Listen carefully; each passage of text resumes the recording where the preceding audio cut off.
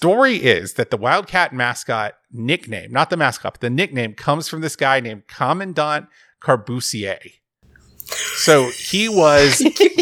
Wait, go back. I'm Commandant Carbusier. It's spelled Carbusier. So you tell me... Have you tried these 13 herbs and spices? I'm Commandant Carbusier.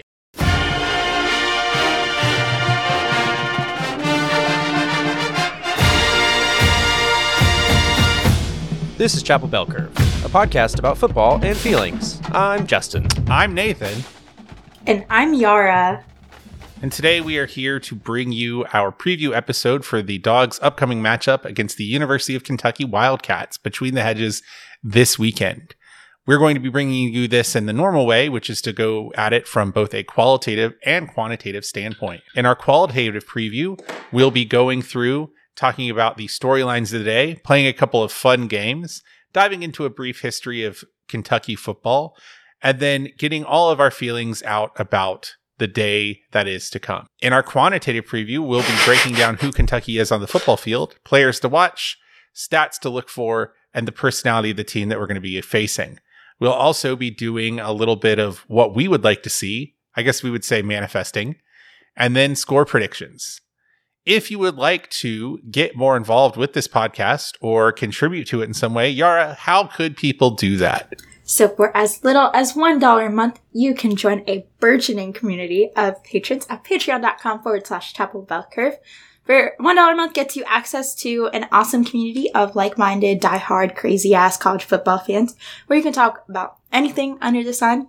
$3 a month gets you access to our unedited show feed, which is pretty crazy. And $5 a month gets you our show notes, which are arguably even crazier. So come check it out. There are lots of different tiers that you can choose from. Just do whatever you want. Do whatever feels good. Patreon.com/ChapelBellCurve. Let's get qualitative. Absolutely agreed. Let's get qualitative. So we'll start out with a couple of brief news updates. So there's been quite a bit of gnashing of teeth on the UGA internet post Auburn game. And a lot of it is worrying about our place generally in the national rankings. And while I don't put a lot of stock in polls, I do think it's worth coming up and keeping track of where the metrics put us at this point. Right now, CBTR2 SAM has us 13th. FPI, which is ESPN's model, has us 7th. And SP Plus has us 4th, which is Stephen Godfrey's model. Ross, who is the proprietor of CBCR2 SAM, has some concerns. Our system, SAM, is based at its core on a SRS or simple rating system. And it doesn't like us because basically we don't score enough points relative to our opportunities. We also settle for field goals and we're not making them. So that's how you lose games. And that's what the model is seeing. I think that other metrics probably don't push SRS quite as much as we do. Currently, the CBCR2 model is at, I believe, 45% preseason, 55% in-season. We might also have been a little touch more aggressive with in-season than some other models, which is why we're catching UGA as lower. So any response to that? Does that seem right to you guys? Which one of these seems the most right to you? It feels a lot better than I think I saw while Ross was messing with it over the weekend. We were like 33rd at one point when you combine both offense, defense. And I was like, that feels bad. But he also did some really good lists of comparing the last like 7 national champions and where they were at this point in the season ranked. Georgia is nowhere near any of those, unfortunately. But after what you just said about this, 13th, that feels like that might be a bit more, that feels better. That seems where we should be as compared to where I thought we were. Yara, thoughts? Seem accurate to you? I mean, I agree with Justin. I didn't like the way that we looked in some of the rankings, but that doesn't mean that they're wrong, you know? It's just a humbling experience for the first time to not be in the top 3 or the top 5, and now we are being, you know, rightfully humbled. It is rightfully deserved, because we're not him right now. I wouldn't even argue that we're them. We're not. We don't even deserve pronouns today. Yeah, for sure. For sure.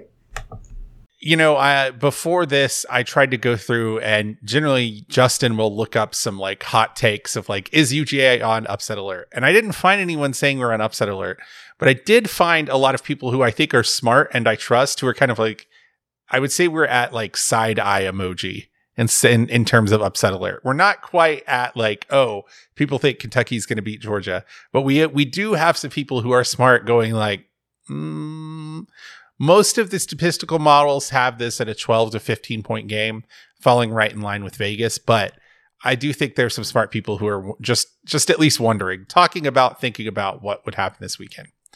So a couple of injury updates coming in to the weekend from Tuesday's press availability with Kirby Smart.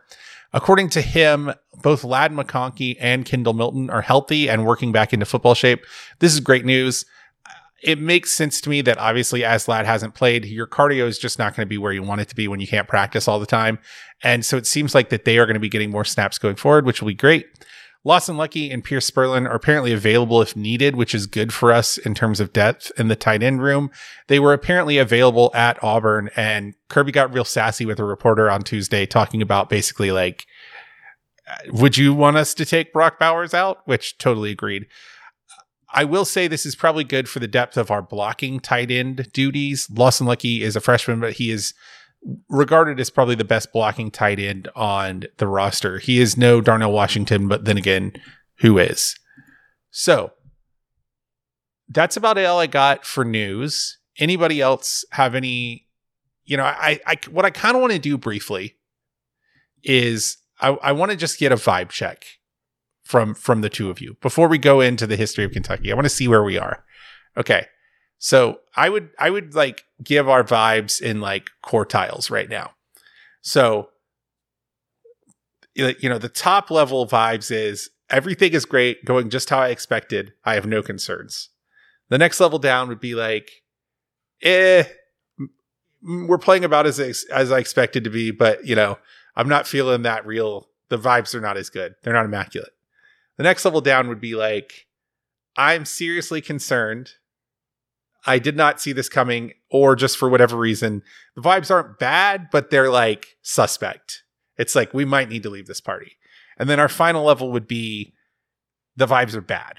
So where are we sort of in that gradient? I'm in the middle. I have a side eye, but I don't have a bombastic side eye. Does that make sense? Okay. Yes. Yeah. Mm-hmm. Kind of worried, but not like panicking. Yeah, and I think one reason why I'm not particularly worried is even though some, really smart people are giving us a little bit of a side eye, who actually does have us on upset watch? And I don't know if this is like a valid source to be citing. This is kind of like citing ChatGPT on an essay. But Big Game Boomer has us on upset watch. Big Game Boomer. Big Game Boomer. Everyone's favorite Twitter account that I blocked today from the CBC Twitter account, by the way. I saw that. That was crazy. I saw one bad tweet and I was like, that's one too many. We're done. We're done. Justin, with this guy. Justin, what about you? Funny. I was trying to think about it. I'm going to run with the party metaphor, and it's kind of like I was definitely invited to this party. I've been to this party before. I know some of the people here, but it's like I see like beige flags. Like there's no red flags yet, but I'm kind of like, something's funny. Yeah. Like, did you get a haircut? Like talking to the host, maybe? Like, what's different about you? Are you wearing glasses? Like, this party's still cool, and I'm having a good time, but I'm going to keep my eye out just in case. So let's narrow those vibes down into something a little bit more objective. Just a touch. So let's futurecast. Let's do our angel numbers. Let's do our manifesting. Let's do the secret angel numbers. Okay, so we're 4-0. That means we have 8 regular game seasons left. And then possibly bowls and championship games and all that. So what is a successful season for UGA on the rest of the season? What is a season that, not a perfect season, but a season that you're like, okay, that was what they needed to do, and now I'm fine? I mean, still a perfect season, Like, with the roster that we have and with the staff that we have, and especially with the coaches that we have, and the schedule, especially the fucking schedule, because we're playing, it's like a series of unfortunate cupcakes and cupcake adjacents. I don't know if anything other than like a perfect season is something that we need to accept, you know? I don't know. Well, by perfect season, do you mean perfect regular season, or do you mean like 15-0 win the Natty? So we're talking 12-0, perfect regular season. Yeah. Okay. So same question to you, Justin. Yeah, there's nothing I've seen so far that leads me to believe, like, that would make me feel okay about anything less than a 12-0 season at this point. Like, there's, like, you know, in past seasons, somebody gets hurt or some things just don't really work out. And you say, whatever we get, and I'm okay with that. Like, I'm going to have a good time and it's fine. And I kind of feel that way right now, but at the same time, we have enough talent and enough going on and enough figured out. Like, our identity seems like we know who the team is for the most part, to where I'm like, yeah, you don't really have a whole lot of excuses unless you just get plain old whooped. Like, I think that the only way I would be disappointed in the season is if we beat ourselves in some way. If that makes sense. Like last year when we thought we were going to lose to Ohio State, I was like, I'm not mad. We got this far and they played a better game, and that's fine. If we got into a game like that, I would be okay with it at this point. I think to me, success is be in the SEC championship game, because I think if you're in the SEC championship game, you have like a legitimate shot to do everything else that you want to do. And I think to me, 11-1 is fine. I think that we are going to drop one of either Tennessee, Ole Miss, or Kentucky.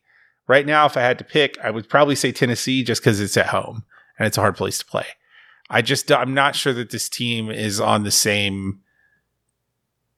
We were so good last year that we erased a lot of mistakes. We didn't make a lot of mistakes, but when we did make mistakes, those things didn't end up happening or didn't end up mattering in the outcome of the game, because so often we immediately force the other team into making a mistake. The problem this year, I think, is not just are we making more mistakes, it's that we are not then erasing those mistakes with either defensive havoc or offensive explosiveness, or just like drives the end in 7. So I feel like that is the recipe for taking a loss. But I think as long as we're in the SEC, I'm fine. Now, I will admit that a lot of this is subjective. And for me, going to the college football playoffs is a very personally stressful experience, because it's just a lot of work. I mean, you know, Yara, you did it. Like, it's fun, but it's barely fun. It's so much work that the fun just like barely gets over the not fun. You know what I mean? So there is part of me that's like, man, any year that New Orleans is hosting the Sugar Bowl and it's not a CFP playoff spot, I'm kind of like, ooh, boy, that would be fine with Nathan. But I obviously don't want to put my bullshit on y'all. No, dude, I had to drive a truck to fucking Indianapolis and back. There you were. I don't want to. I wouldn't wish that upon my worst enemy, bro. To be clear for people at home, Yara had to drive a 20-foot Ryder rental truck to Indianapolis. Okay, it's a truck to me. No. What I'm saying is, I was not downplaying it. I was saying it wasn't a pickup truck. It was like a package truck. It was a big truck. It was the largest that a truck can be that you don't need a CDL, basically. Mm-hmm. Yes. I think I did get a CDL for that. I didn't know if we needed to or not. Big Yara energy. That is big Yara energy. All right. So just went ahead and, got my CDL. Yeah, just for funsies. Didn't you drive buses, though? Hope that's cool. I want to, though.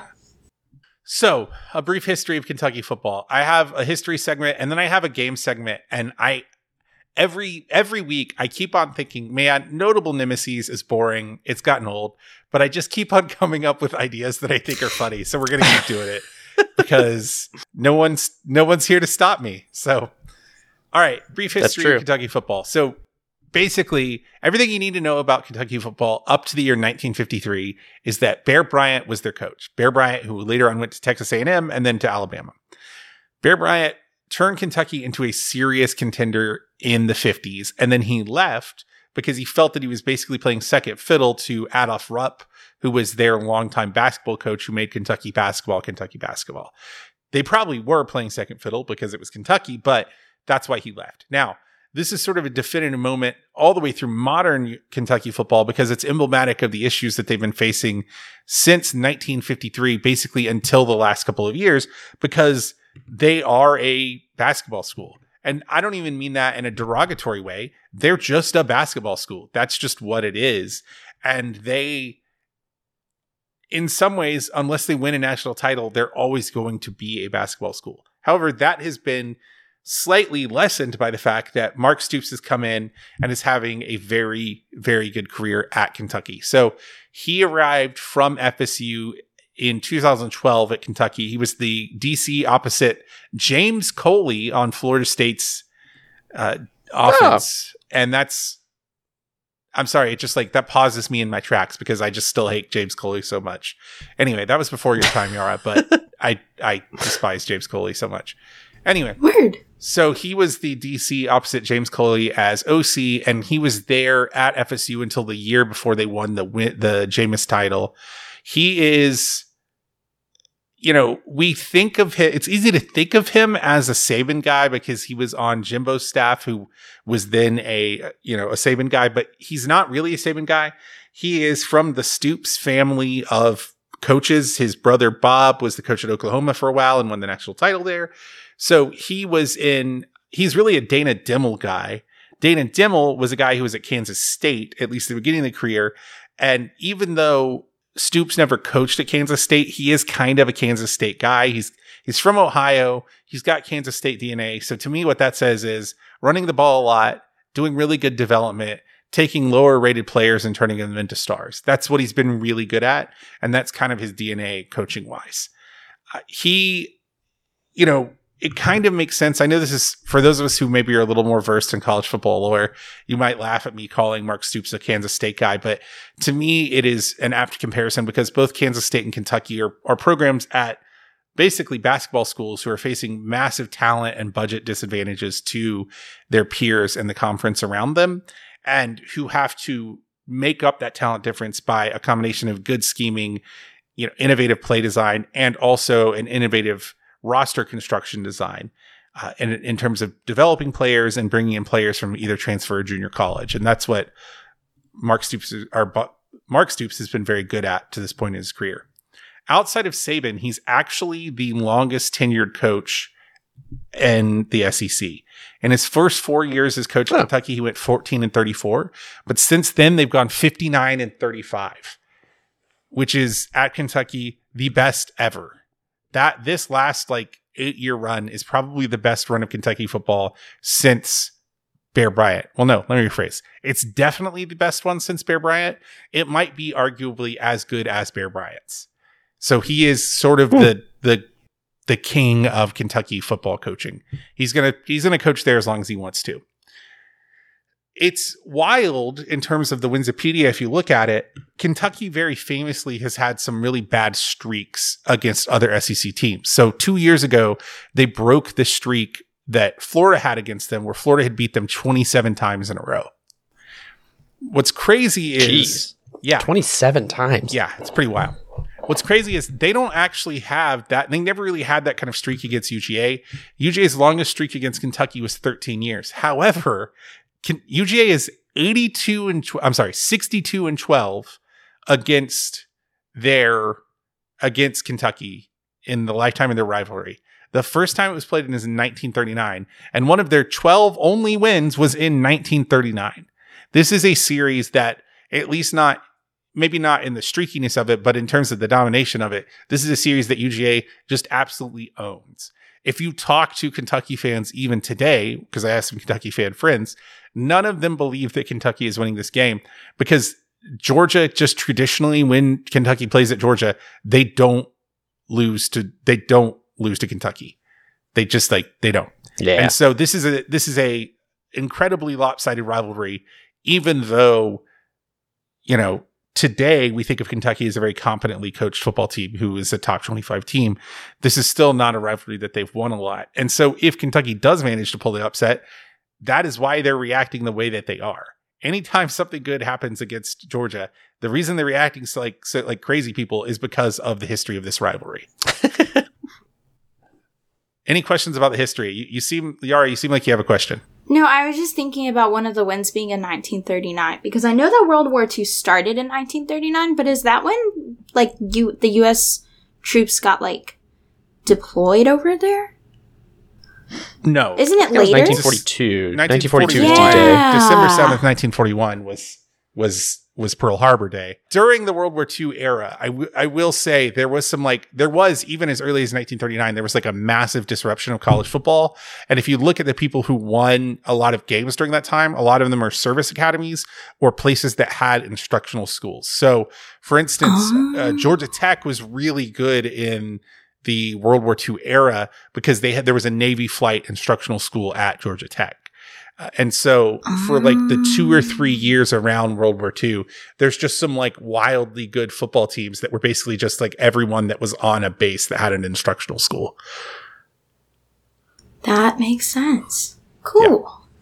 Yeah. Anyway. USA, etc. Sure. So mascot history. So they were officially called the mascot. This is some wild shit. Yeah, it is kind of crazy. In 1909 was when they first were called the mascot of the Wildcats.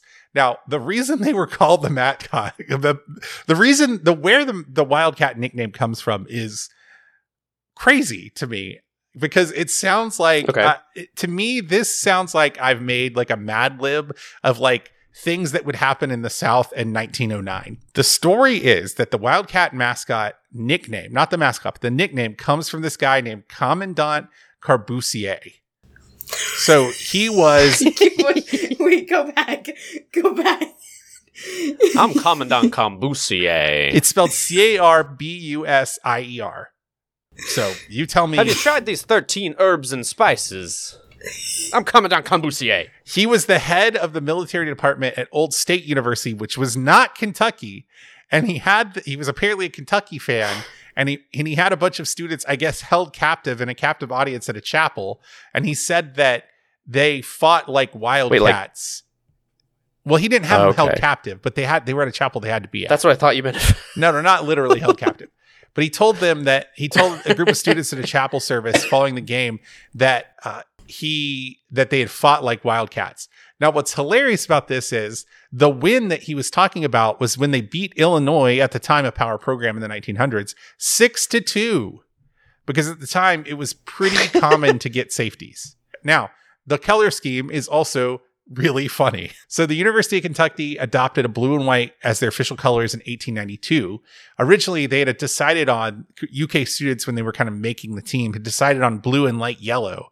But then they were playing Kentucky Center College on December 19th, 1891. They were trying to figure out what color blue they should wear. And there was a student in the audience who, his name was Richard C. Stoll, who was actually a letterman, I guess, from the year before, who pulled his tie out and was like, this is the color blue that is now the color of Kentucky. And it just was like, whatever color his tie happened to be at the time. The Wildcat mascot didn't actually come around until 1976. The first mascot was named Gary Tanner. UK has the Wildcat, but then they have Scratch, which is their family-friendly mascot, who hosts the UK Junior Wildcat Club. He also wears the jersey number 1/2. Those are two very cute facts about Scratch. Everything else about Scratch is awful. Scratch the mascot is my sleep paralysis demon. He looks like a hobgoblin from D&D if you slapped whiskers on him. I do not like his ears. Everything about him is bad. Scratch, please stop. He would not only spike my drink at Dollar Beer Night, but he would actively, like, once I noticed that he spiked it and, like, did some subtle switcheroo shit, he would look at it and switch it back. Like, he's evil. That is the personification of evil. He pulls out chairs behind women and then laughs at them. That's some fucked up shit. This is me editorializing, but they also have a lot of very cool uniforms. They have cool matte helmets, and then they have a very cool, like, checkerboard pattern. they're really big into the checkerboard pattern, the blue and white checkerboard, which I like. But they have like a chrome helmet that's checkerboarded that I really like. A lot of really good old logos. But for some reason, the modern Nike logo that they've adopted is like a stylized wildcat head. And to me, it looks like two birds having sex in the missionary position. Yeah. It kind of does. It really does. Yeah. They they do that because they love each other. Yeah. No, I'm sorry. These birds are not having sex. They're making love. They're making love. They look each other in the eye because they think they're both very pretty. They are so in love That's with usually each how other. that goes. So it's time for everyone's favorite game, Notable Nemeses. I have 2 rounds. The first round is alumni. The second round is something way more fun. So here's my first game, round 1. All 5 of these people, and there is no trick in this one. There are no tricks in either of these because I can't do the same joke twice. So all 5 of these people were born in Kentucky. Of them, 3 of them went to the University of Kentucky. So you have to decide which ones. So I'm going to read them quickly and then we'll go through them again. First up, Mitch McConnell, human turtle and dirtbag. Second up, John T. Scopes, the defendant in the Scopes monkey trial, which was a very famous thing about evolution and teaching it in schools. George Clooney, everyone's heartthrob. Ashley Judd, one of the reasons that 12-year-old Nathan knows that he's straight. Ashley Judd in A Time to Kill. Oh my God. Abraham Lincoln, probably laid pipe. That's just the note I have on him. We all know he's the president, but I'm editorializing and I think that Abraham Lincoln laid pipe. So of those 5. He laid wood, actually. Like he laid logs, I think is more time appropriate. And also actually apt. Yeah. He did Lincoln Logs. They're named after him. Hold on. So is the premise, is the lore that you're constructing here that Lincoln Logs are actually homages to the size of Abe Lincoln's dick? Well, it's similar to, how we, it's like a Berenstain Bear thing. We all know about Brussels sprouts, but the truth of it is they're called Brussels sprouts. Same thing with Lincoln Logs. They're not Lincoln Logs. Those are Lincoln's logs. Oh, okay. Lincoln's logs, Okay. If you know what I mean, Yeah. If you go back to the 2 birds having missionary sex. No, I'm just kidding. That's Lincoln's Logs. Okay. So That's Lincoln's Logs, actually. which 3 of these people went to the University of Kentucky? Mitch McConnell, John T. Scopes, George Clooney, Ashley Judd, Abraham Lincoln. Shot out of a cannon. George Clooney, Ashley Judd, John T. Scopes.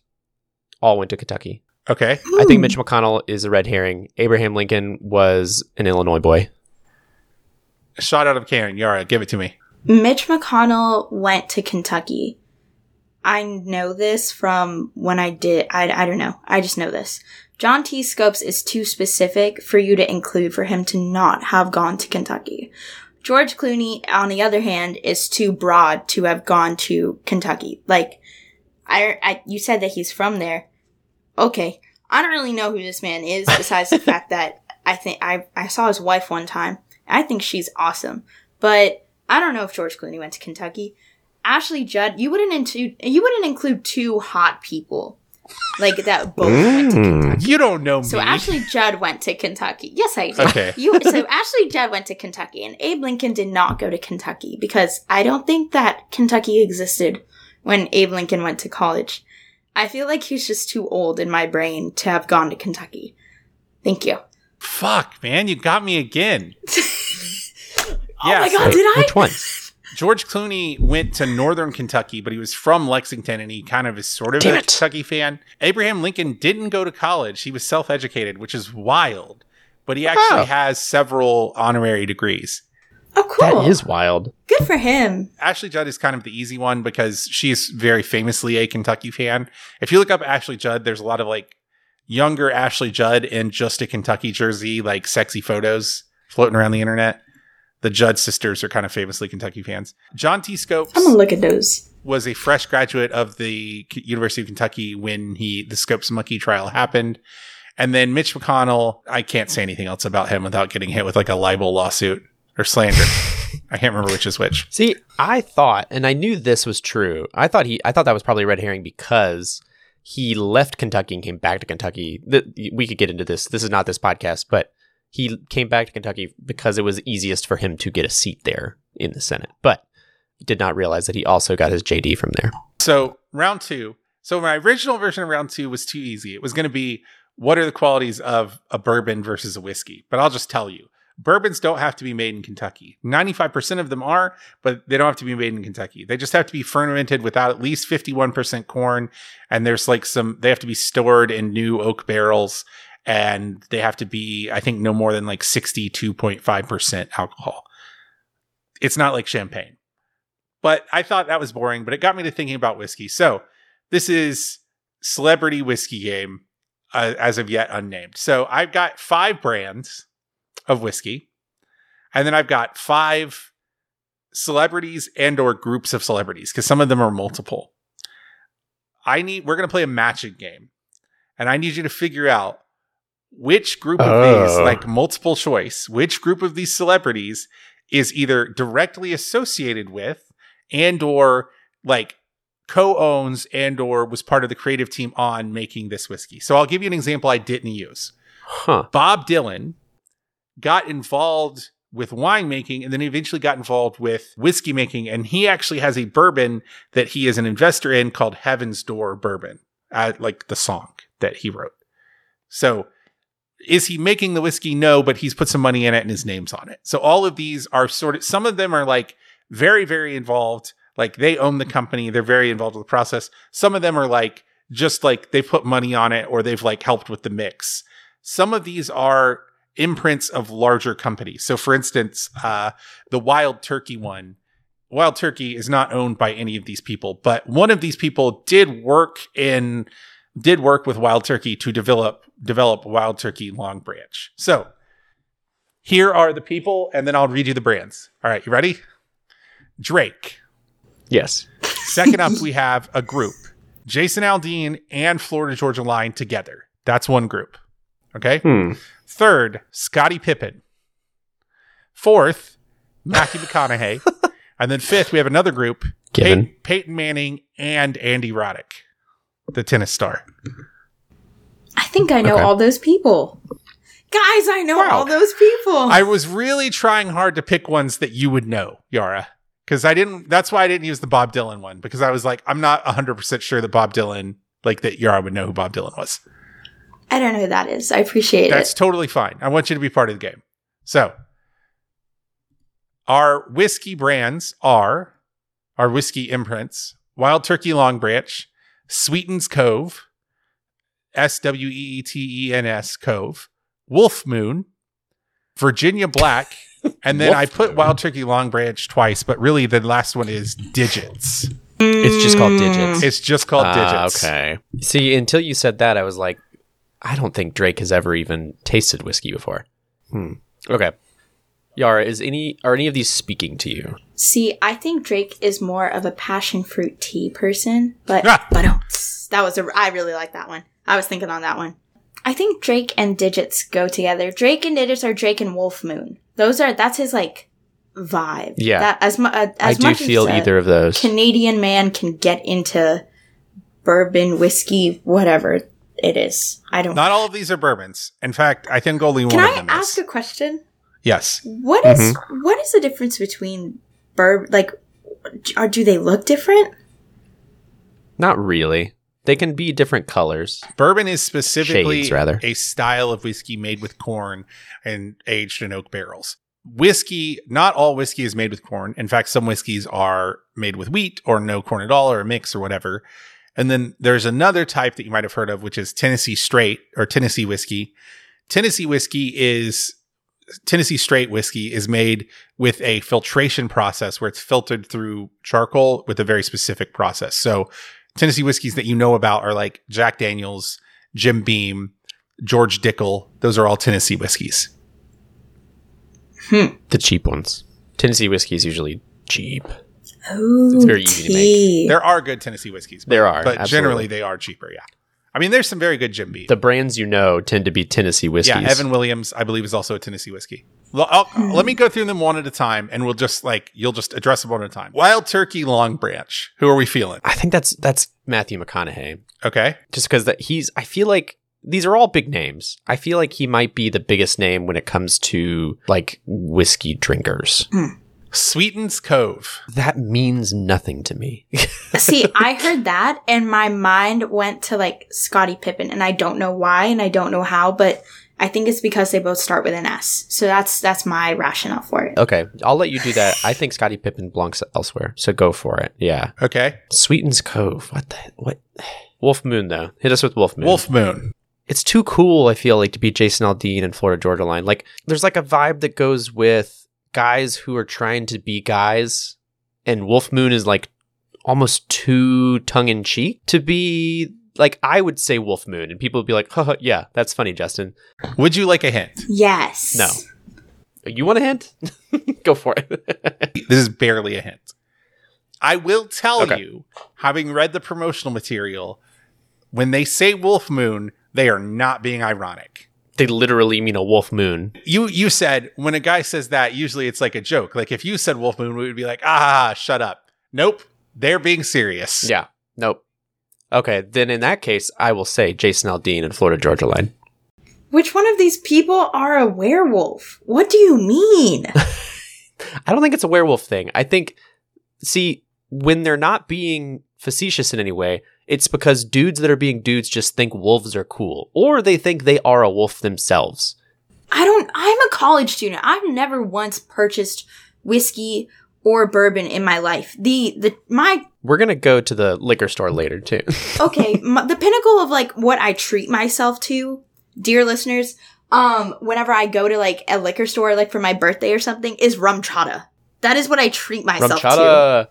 It is good. We have to move on, though. Digits is Drake. We both are we're both in lockstep there. Digits Drake is Drake. Digits. Okay. Virginia Black. I feel like Virginia Black is Scottie Pippen for me because it's Black Label. I assume black means Black Label. I don't know where Scottie Pippen is from, but there are a lot of like East Coast big basketball schools that Scottie Pippen may very well have gone to, like going up. I don't know where Scottie Pippen went, though. That's my reasoning. I still don't have a place for Peyton Manning and Andy Roddick. I think they could also be Wild Turkey Long Branch, so that's difficult. Oh, no. Matthew McConaughey is Wolf Moon. Okay, I'm with you then, I guess. Wild Turkey Long Branch, that's Peyton Manning and Andy Roddick. Okay, get on the notes and make sure it's the way that you like it. And dear listener, for, what is it, $5? You can look at these notes too and see whether we were correct or not. Patreon.com/Tapple Bell Curve. Wah, wah, wah, wah. Okay, this is where we're at. Wild Turkey Long Branch, Peyton Manning, Andy Roddick. Sweetens Cove. Yara says Scottie Pippen. I think that one is Jason Aldean and Florida Georgia Line. No, I agree. You're the professional here. I agree with you. Wolf Moon, I think it's Matthew McConaughey. Digits is Drake. It's the coolest of all of these. Virginia Black, Scottie Pippen. Okay, you got 0 out of 5. Wild Turkey Long Branch is outstanding. Is Matthew McConaughey, which if you'd thought about it has big Lincoln Town Car energy. It does. But so does Wolf Moon. A touch, yes. Sweeten's Cove. A touch. Sweeten's Cove is Peyton Manning and Andy Roddick. Sweeten Cove is apparently the name of a golf course they both like. Which if I told you that, I think you could have gotten it. No, I wouldn't have gotten that still. Wolf Moon is Jason Aldean and Florida Georgia Line. Now, what's even worse is, let me just give you a quote from their promotional material about it. Okay. Oh boy. See, this is why you go with your first instinct. In an interview with Billboard, Aldean explained the reasoning behind Wolf Moon label as a reference to the pack mentality that exists among his friends and family, which relates to how the trio views their creative and business relationship. They were not joking. It's just like, it's the blandest thing. Yep. It's like, yeah, it's just so bland.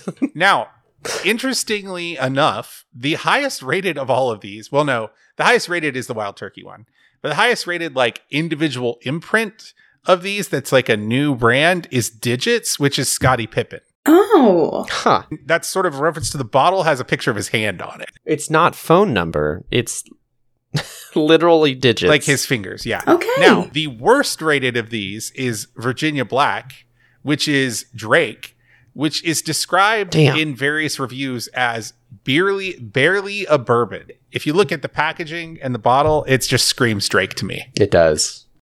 Oh, yep. That looks like something a Canadian would make. Rah. Drake wants so badly not to be from Canada, Yeah, it I seems. found a review of Virginia Black. I'm not going to read that all, but I'll just read the start of one sentence. Though Virginia Black is technically a whiskey, comma, that's all you need to know. It's technically a whiskey.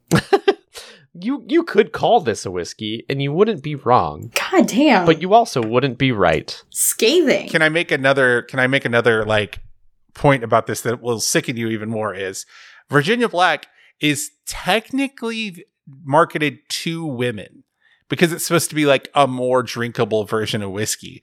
And its name is a reference to Virginia Slims, which was an old cigarette brand that was marketed heavily to women. I cannot express how much that screams Drake. Drake is such a fucking incel, guys. I don't know how much you know about this, but like, he is such an incel. It's so fucking funny. The other day at one of his concerts, this guy was holding up a sign that was like, I just broke up with my girlfriend, blah, blah, blah. And then Drake saw the sign. He was like, I'm gonna give you 50 bands right now.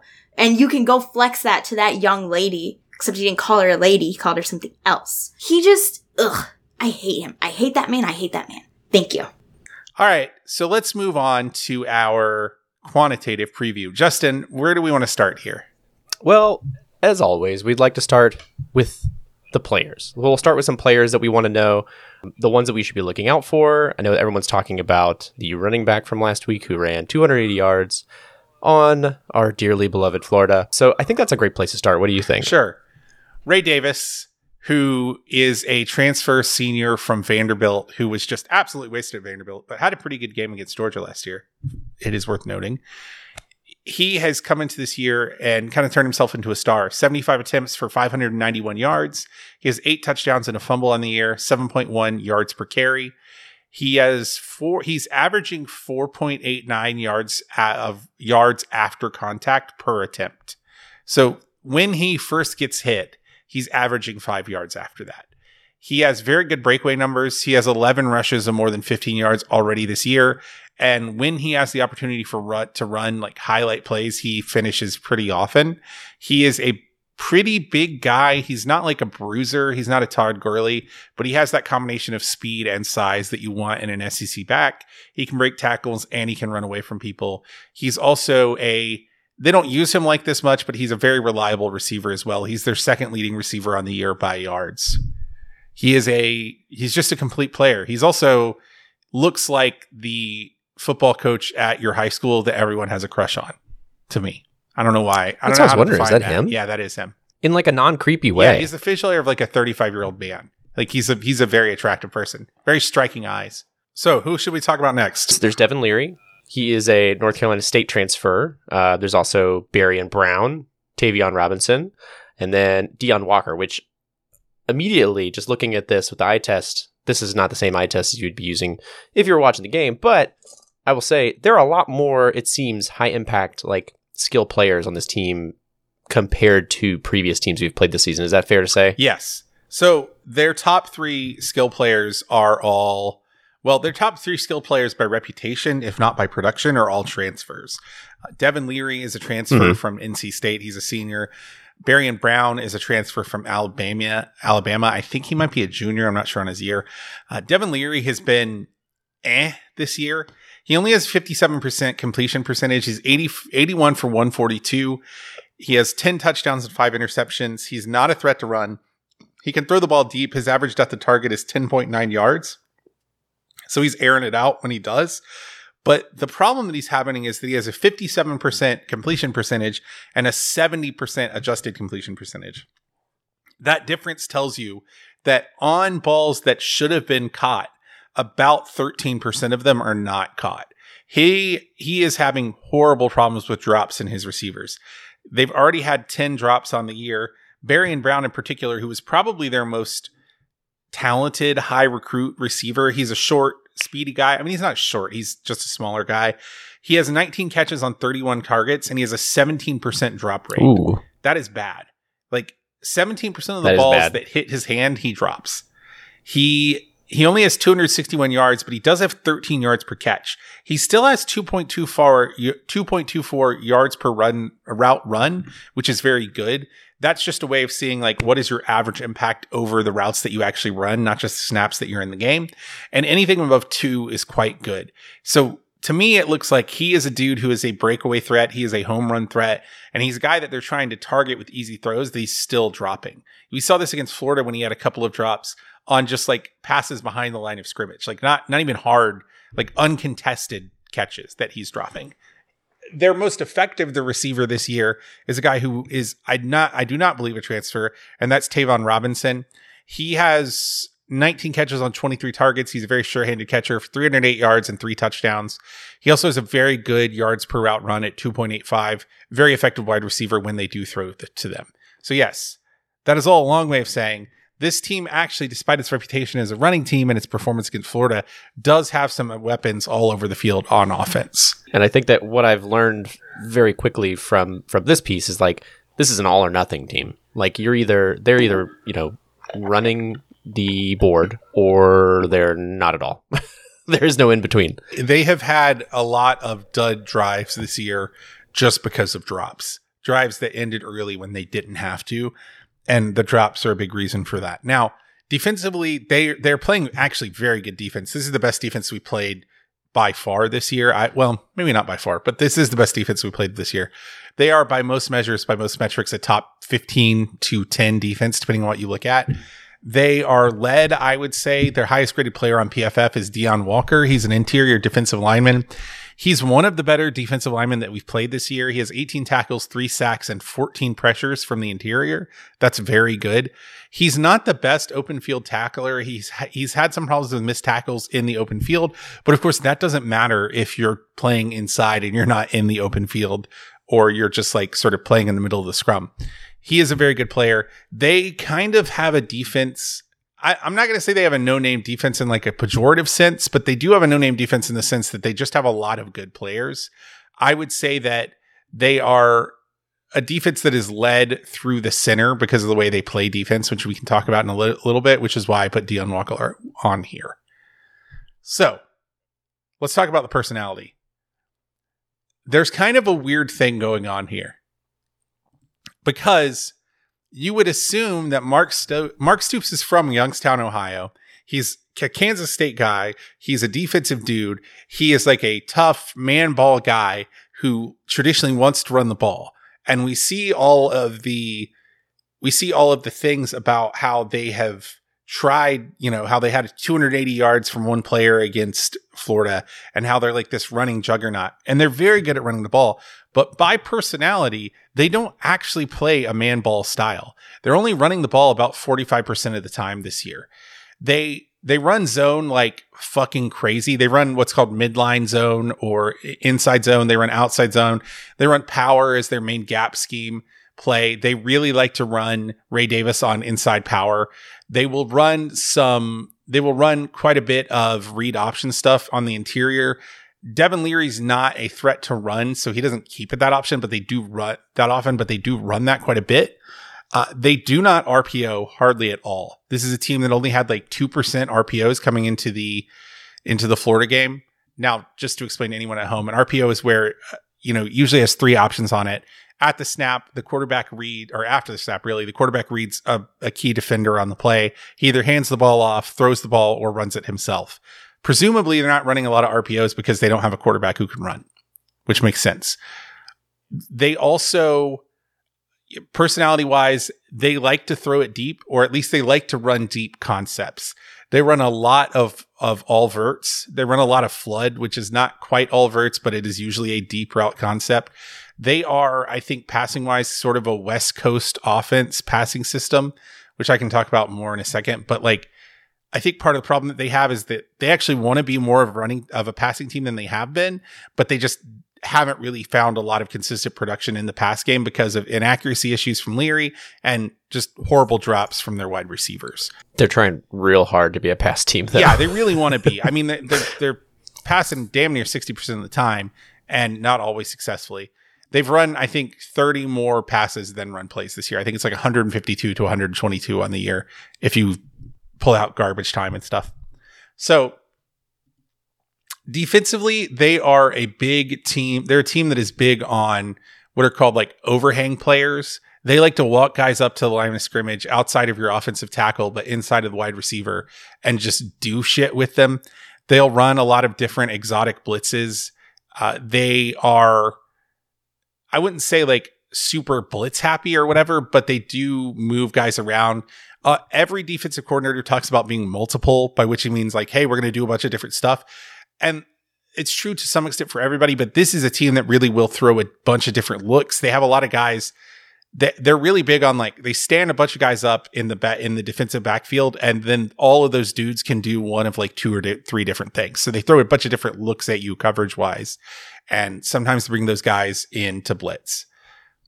In terms of schematically, it's kind of wild. So defensively, they move guys around a lot.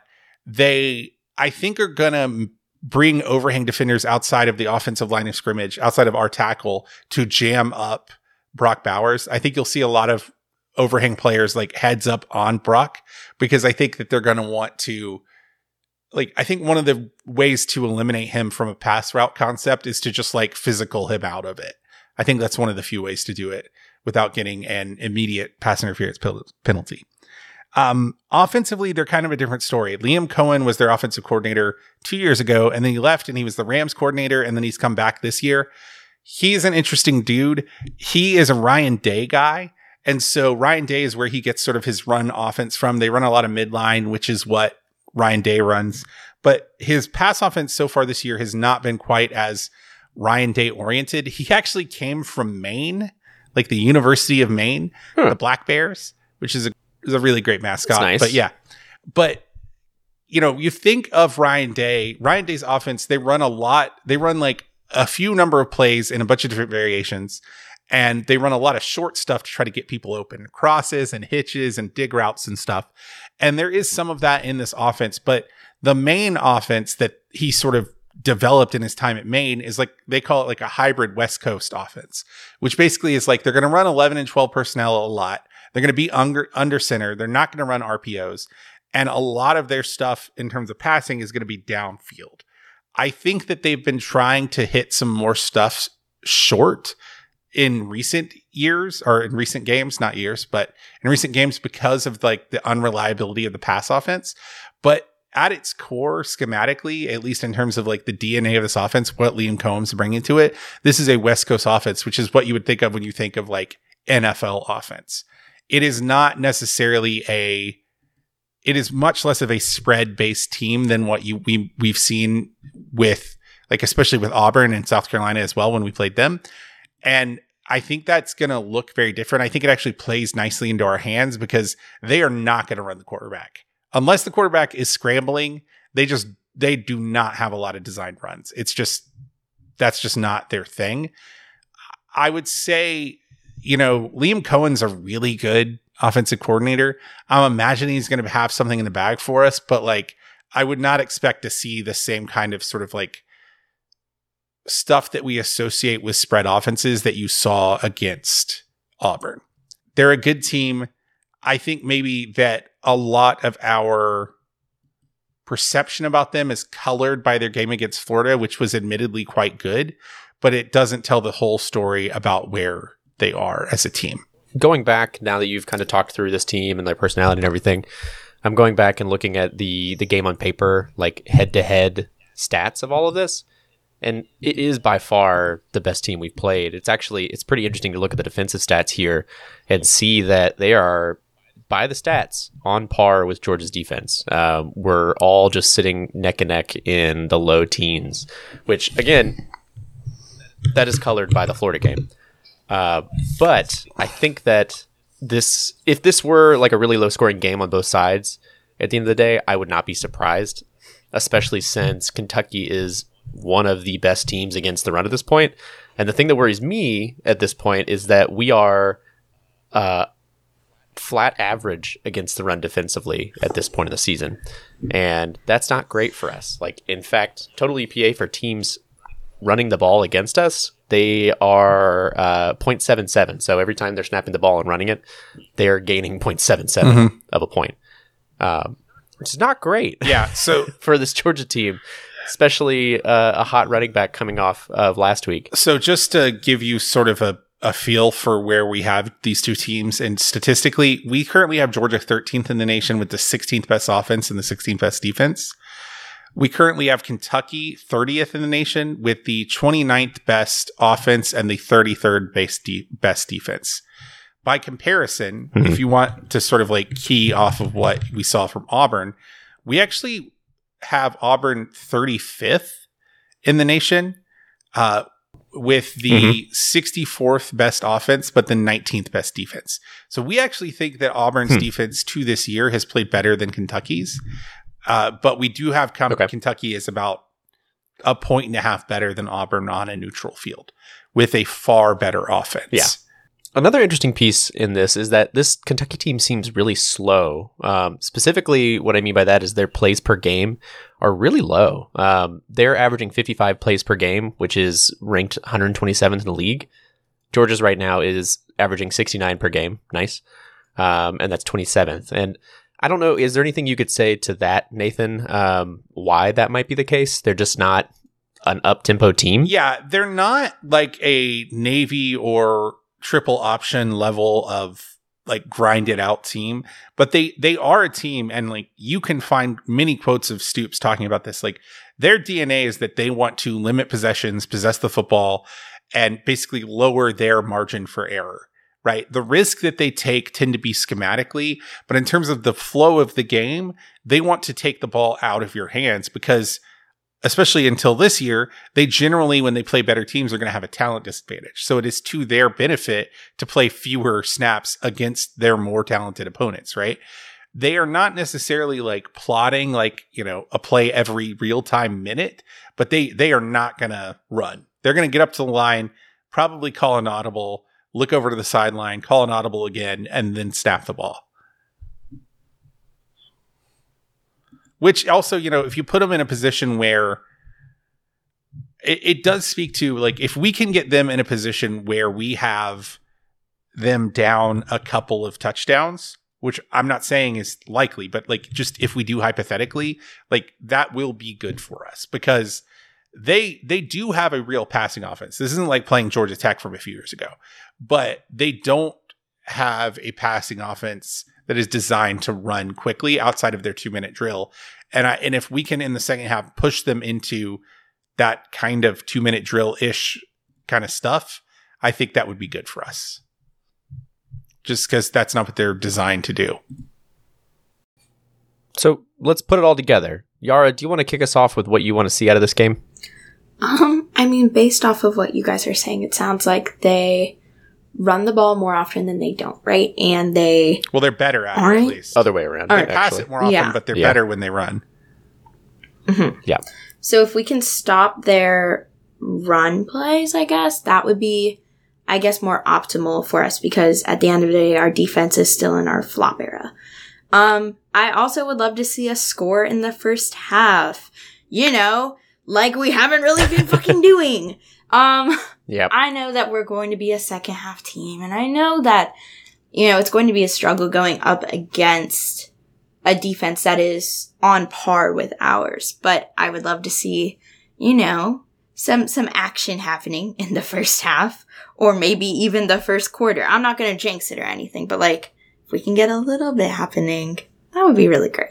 What about you guys? I'll echo what Yara said, and I'll say I think that we really need to limit their run game success rate and bring down those yards per run. Like if old dude is running 7 yards per carry, we're in real trouble.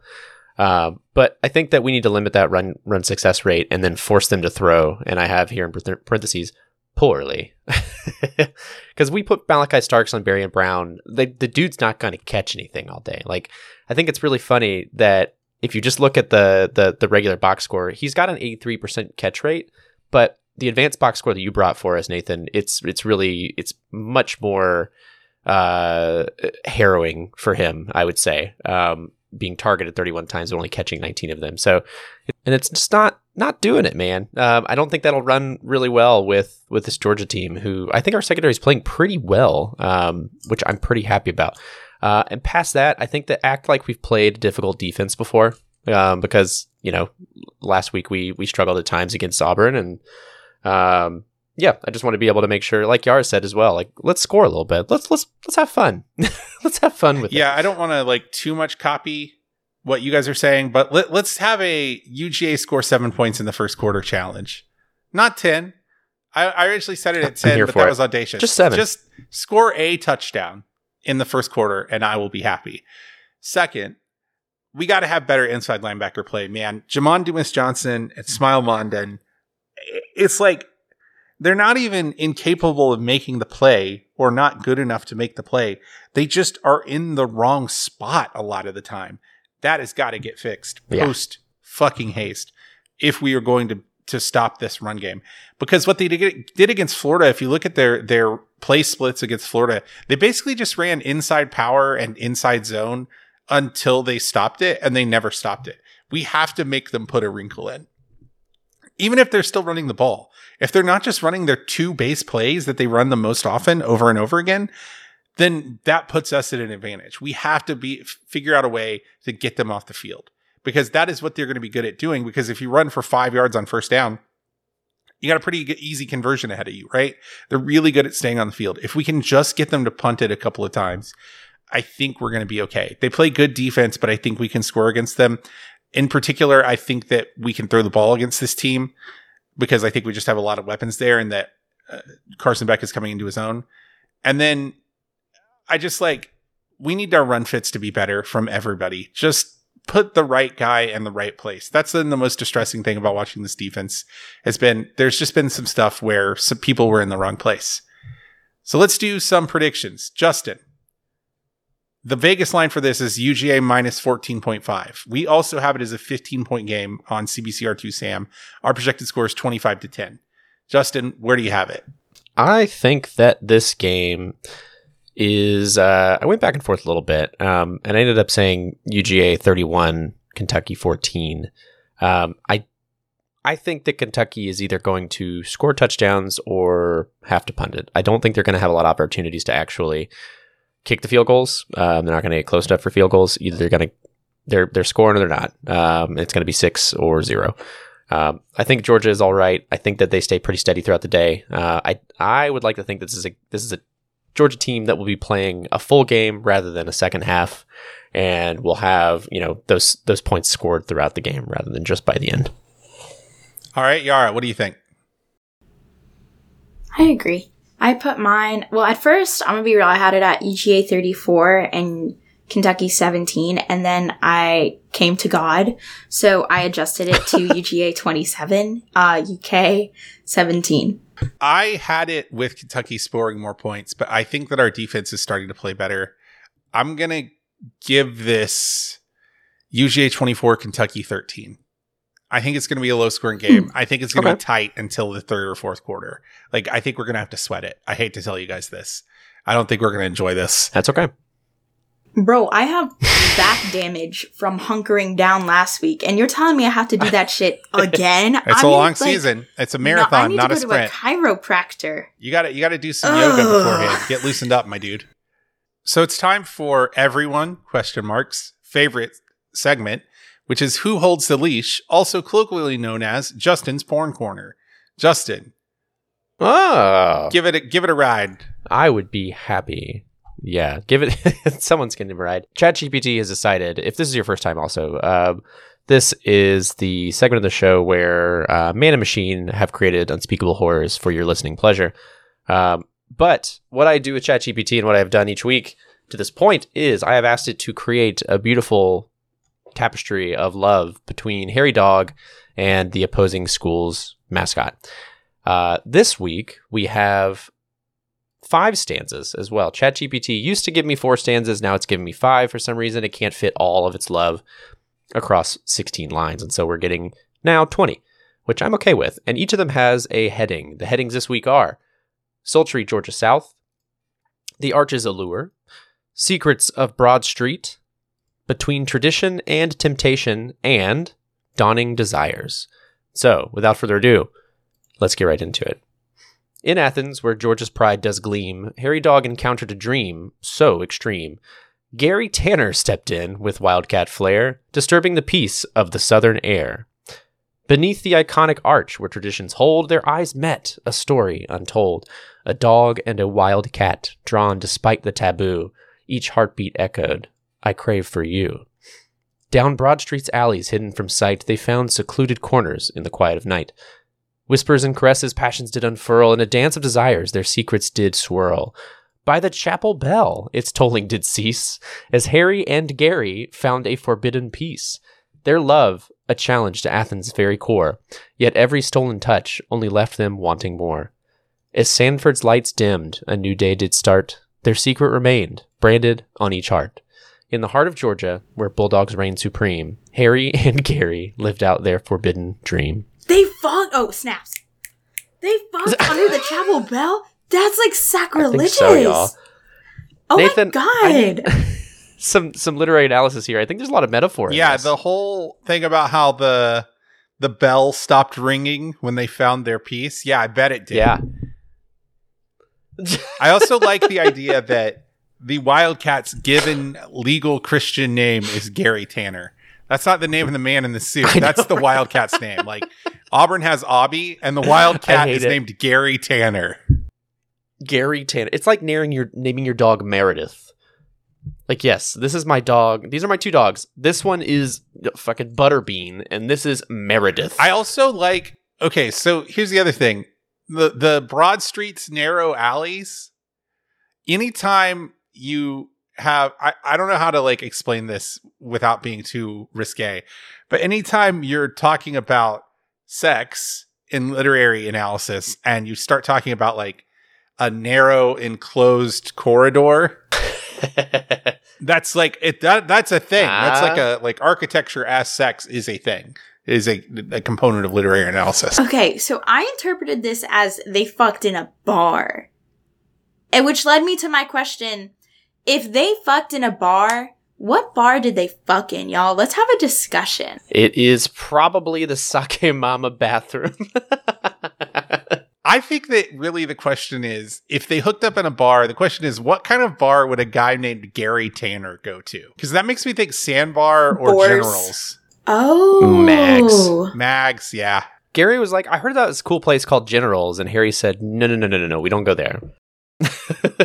Real. I said Boars because Boars is where all the old people go, and Gary is an old person name. This has been Chapel Bell Curve. If you like what you'd heard here today, we encourage you to give it a rating and a review on wherever you are currently listening to this, whether that be Spotify or Apple Podcasts. If you'd like to get in touch with us, you can find us on social media on the Soch at Chapel Bell Curve. We are on Instagram, TikTok, Blue Sky, Twitter, Facebook, etc. If you'd like to get in touch with us in a more quotidian way, you can email us at chapelbellcurve@gmail.com. Response time 4 to 6 weeks. If you would like to support this podcast and become a member of a beautiful, burgeoning, powerful, turgid community, you can go to patreon.com/Chapel Bell Curve. For as little as $1 a month, you can get access to our Discord, access to our patron feed of podcast, as well as our stat sheets and sheets that we use when we do the show. We will catch you this weekend for the titanic clash between feline and canine in the Classic City. But until then, go dogs. Go dogs. Go dogs.